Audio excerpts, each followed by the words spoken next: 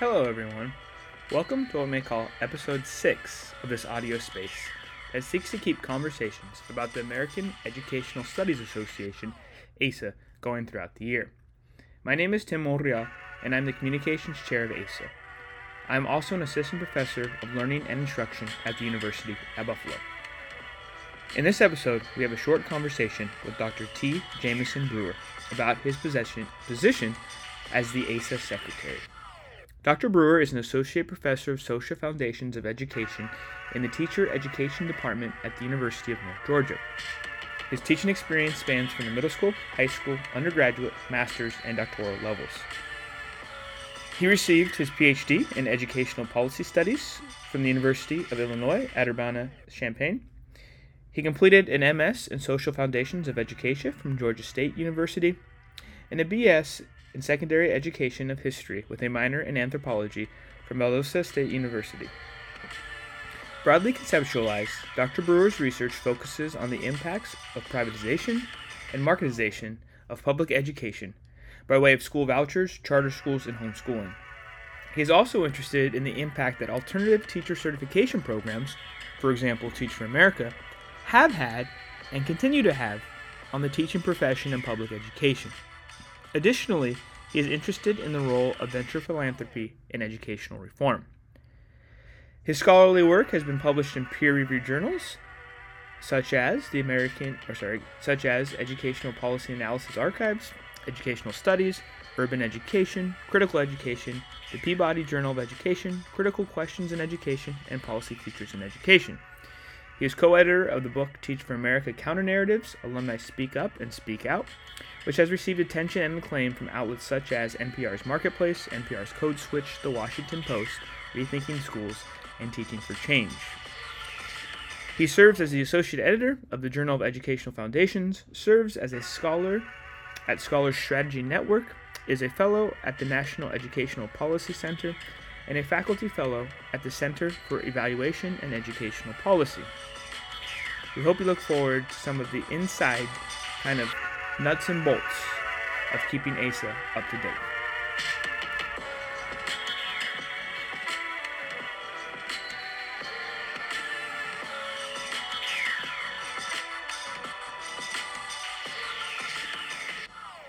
All right, Jameson, thanks so much for being with us today and chatting about, all the important work you do with AESA. Would you please introduce yourself, your faculty role, and your position at AESA? Yeah, happy to be here. Thanks for having me, Tim. My name is Jameson Brewer. I'm an associate professor of Foundations of Education at the University of North Georgia. I teach in the Teacher Education Department, primarily teach undergraduate pre-service education teachers and do some graduate level teaching as well. As the Secretary of Education, which I'm happy to have been chosen for this role formally or earlier this year. I had the pleasure of serving as the interim almost starting a year ago and seeing through the most recent conference that we had in Pittsburgh. But, I've been a part of AESA since I was a master's student. I think my first conference was in 2011. AESA's the conference that I've always considered to be my home conference. I had the pleasure of doing a Master's of Social Foundations of Education at Georgia State. And there was a big tradition of folks from Georgia State being a part of AESA.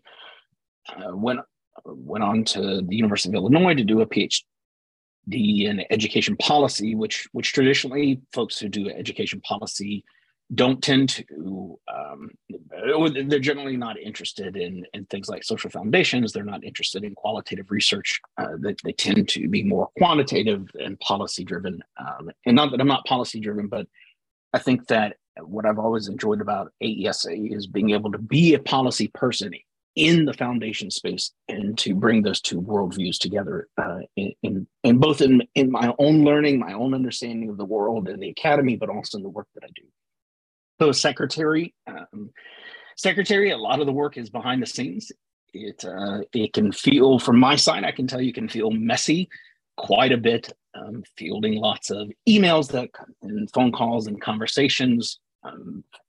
mundane, just answering questions about whether particular membership is up to date, when it's going to expire, processing payments for membership, those sorts of things, helping the program coordinator plan and think through the upcoming conference, working with Pam, who's our great executive director, and the rest of the folks on executive council.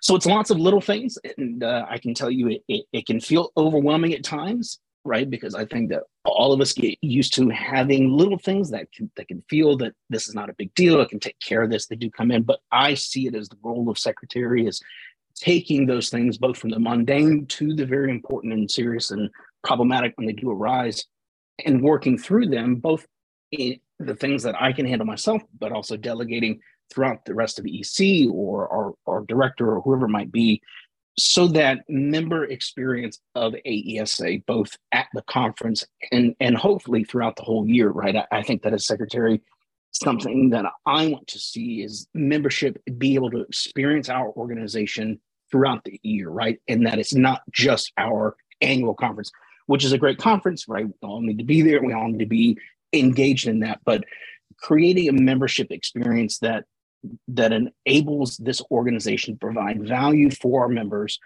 that they find, but then also gives them platforms to share their work, to share their lives, to build community with each other. So that's a really long answer to your first question, Tim, but secretary is a lot, but at the end of the day, it is logistics and being as helpful as I can to as many people as I can. Yeah, absolutely. And it's a lot of the work, I think, that, goes unseen. But as you said, our who's now our executive director, Pam Conkle has been doing for many years, and you have taken it up, seamlessly. So we're very thankful.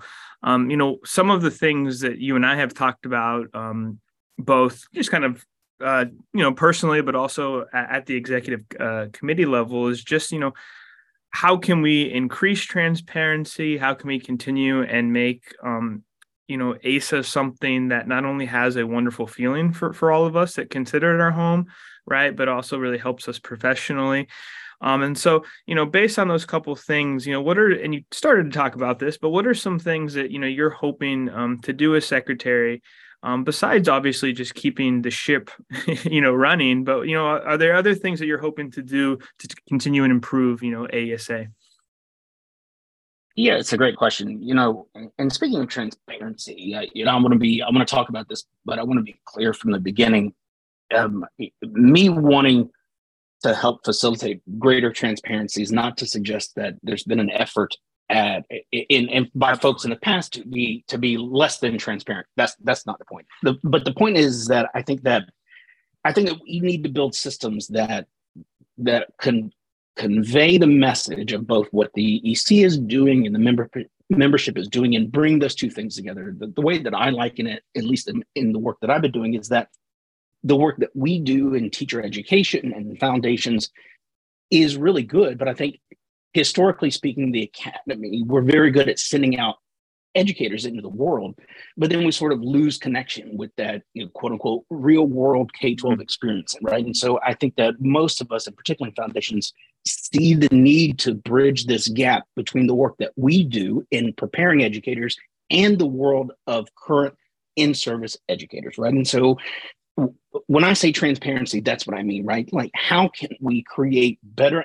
avenues for both the executive council and membership, and not just active members, right? But how can we bring folks who have let their membership expire in the past for myriad reasons, right? Professionally, personally, those sorts of things, give them reasons to come back in, because we are having a larger conversation. We're sharing information such that folks see where the money's going when they pay their membership. They understand what the costs are with hosting a conference.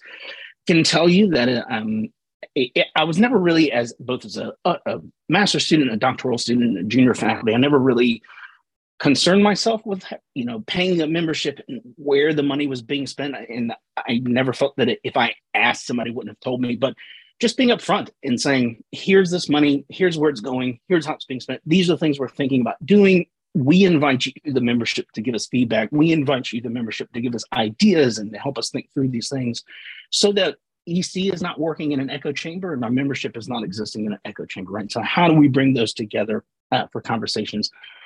And in thinking about that, and I facilitated a post-conference survey this year, which I think is the first of its kind, or at least the first in a long time, to gauge membership sentiment about the most recent conference and helping EC think through logistics and ideas moving forward. But something that nearly everybody in the survey mentioned about AESA and their relationship to it is how much they absolutely love the communities that get developed at the conference, right? That do carry them throughout the year. But at the same time, I think that there's some room for growth, and we can put this underneath the umbrella of transparency, if that's what we want to call it. But there's room for growth in formalizing some better opportunities for people to get connected when they're at the conference, right? So we do a really good job of creating community, but I think that as a community, we need to do a better job of making it easier for different communities who are at the conference to come together, but then also, and particularly for graduate students who might be at the conference without a mentor. I mean, all of the AESA conferences I went to as a grad student, I didn't really have a formal mentor, right? So sort of this lone graduate student. And that can be really intimidating, to be at an academic conference, to not have any community, to not have any connections formally with folks there. So I think we can do a better job of creating and facilitating ways for the development of community, the connection and the connection of community and bringing those together. So thinking through the development of some affinity groups, incorporating some use of technology and QR codes and signups and things like that for folks to say, hey, listen, I'm a foodie. I love to go have a nice meal. Who else here at AESA, is a foodie, right? And being able to meet up and have some options. I can tell you that I've already actually started using ChatGPT to generate some I've sort of created this folder of hospitality information for our members. And I literally asked ChatGPT, listen, here's where we're having this conference. If folks want to be able to have a 10-minute walk, what are the restaurants in the area? And then, divide them out based on price points, right? So members are going to be given this information. Again, the whole thing is to make the experience for membership better. And whether that is simply putting them in touch with an easier access version of the conference program, sending out emails on a regular daily basis, working with Tim here to send updates as they happen to the schedule, to have better signage throughout, to create the opportunity for more formalized ways to join communities. Again, that's a lot. That's a sort of a word vomit of things. Again, the work of secretary is a lot, but creating a better experience, I think, and staying true to the commitments that our membership have about being open, being honest, being welcoming to anybody who would find themselves at our conference, and then carry that throughout the year.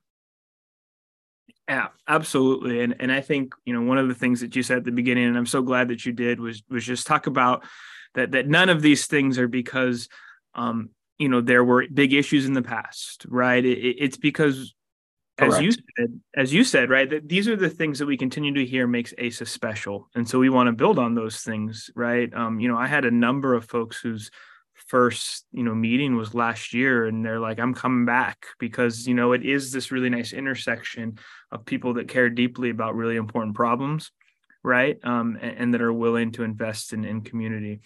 And one of the things that you had talked about and we'd talked about as well is, we want to be able to really highlight the great work, and oftentimes interdisciplinary and sometimes, right, the work that's being done at different kind of angles, like you even mentioned for yourself, of our members. And so in that spirit and kind of to close out our conversation, we would love to hear any work that you're doing or that you're launching that you would like to highlight and talk through. Yeah, happy to. We're putting the final touches on a longitudinal study that we have been doing at my institution for the last 5 years.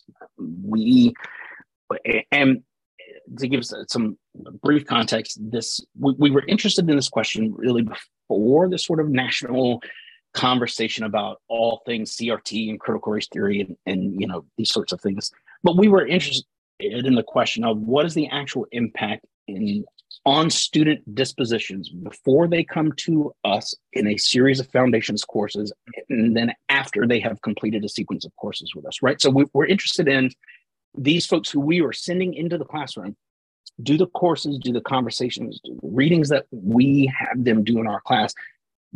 Do they matter in the sense of, is it changing outlooks? Is it changing dispositions? And with particular interest, does it have an impact on how our future teachers think about issues of privilege, think about issues of race, think about issues of class, right? And in what ways? And how do they actualize those dispositions, both as an individual, but also in thinking about their future work, right? And what we have found is that our students, and a lot of this is contextual to the institution we're at, I can tell my institution, we have 5 different campuses. I teach what we would consider to be the flagship institution. We are a military college. We're one of the 5 or 6 military colleges in the country, but we have a long tradition of having a robust social foundations of education program within our teacher education department. But our students are largely first generation, typically coming from a relatively impoverished background and almost exclusively white. So we've always had interesting conversations and thoughts about how to have talks about privilege in our classrooms, right? Because we've learned that if we walk into a classroom and the first thing that we say in the foundations class is, hey, let's talk about white privilege, usually we get lots of pushback, right? Because these are students who are coming from an understandable place of not seeing directly their lives having been privileged, right? They're white, but they're coming from the holler, right? They're coming from trailer parks and those sorts of things. So that's a difficult conversation. So we build community with them. We talk about, we create sort of a class consciousness first, and then we start to talk about issues of race, right? And so our big question has been, what has been the impact of this? I can tell you, and again, we're finalizing the paper now. Our students, when they come to us, very much believe in merit. They believe in meritocracy. They believe in the pull yourself up by your bootstraps. They do not believe that race privilege is a thing. They do not believe that classism is a thing. By the time they leave us, not only do they acknowledge and wholeheartedly believe and understand that privilege is real, that race and racism are still alive in this world and often exacerbated in K-12 classrooms, and that classism is a real thing. So we're seeing this dramatic shift in their thinking. Now, as a policy person, when we saw this data, my first thought was, well, goodness, if I go down to the state capitol right now and present this data, this is going to be exhibit A on how universities are, quote unquote, indoctrinating students, right? But what we've also tracked throughout this time is their self-identified political affiliation and how they vote. What we found is that there's really no change in how these students are claiming their identity politics, right? So the majority of our students at the beginning, baseline, self-identifies conservative, self-identifies Republican. By the end of the time we're capturing data, they're still relatively self-identifying the exact same way as they were 3 years prior, 4 years prior. But they are far more open to notions about or all issues related to equity and justice. And for me, that's what I'm interested in, right? I mean, how a particular student votes, I don't care, right? I've never cared about that. But it is important for me in the preparation of teachers to make sure that when we are sending them out into the classroom, that they understand issues of equity and justice. They understand how to identify deficit ideologies and to try to move past them before they get into a classroom in front of other people's children, right? Who are, given where they are going to teach, are generally largely not white. So, I'll wrap this up. Basically, we are finding that the social foundations of education courses, at least in our context, provide incredible value in expanding the worldview and understanding of future teachers without actually having an impact on their politics. So we think that it is important work that we can share with policymakers to say, hey, listen, these future teachers are learning important things. They're learning to be more inclusive. They're learning to be on the lookout for deficit ideologies. but you really don't need to worry. If they were voting for you as a Republican before, they're probably still voting for you now. They just might be a little bit more empathetic towards other people when they do that. Wonderful. Yeah, it's I mean, I'm sure you will, but please pass that along to me when you're done, because then I can put it on obviously the weekly roundup, because I think there's some intersections with some work that I'm thinking about as well. But thanks so much for all of your work in terms of AESA. And, hopefully I'm not speaking out of turn here when I say that if any members have, any suggestions, ideas, questions, that your email is as open as mine is. So is that the case? Yeah, yes, that is absolutely the case. All right, wonderful. Well, thanks so much, Jameson. I really appreciate your time, and we'll see, maybe even talk to you before November.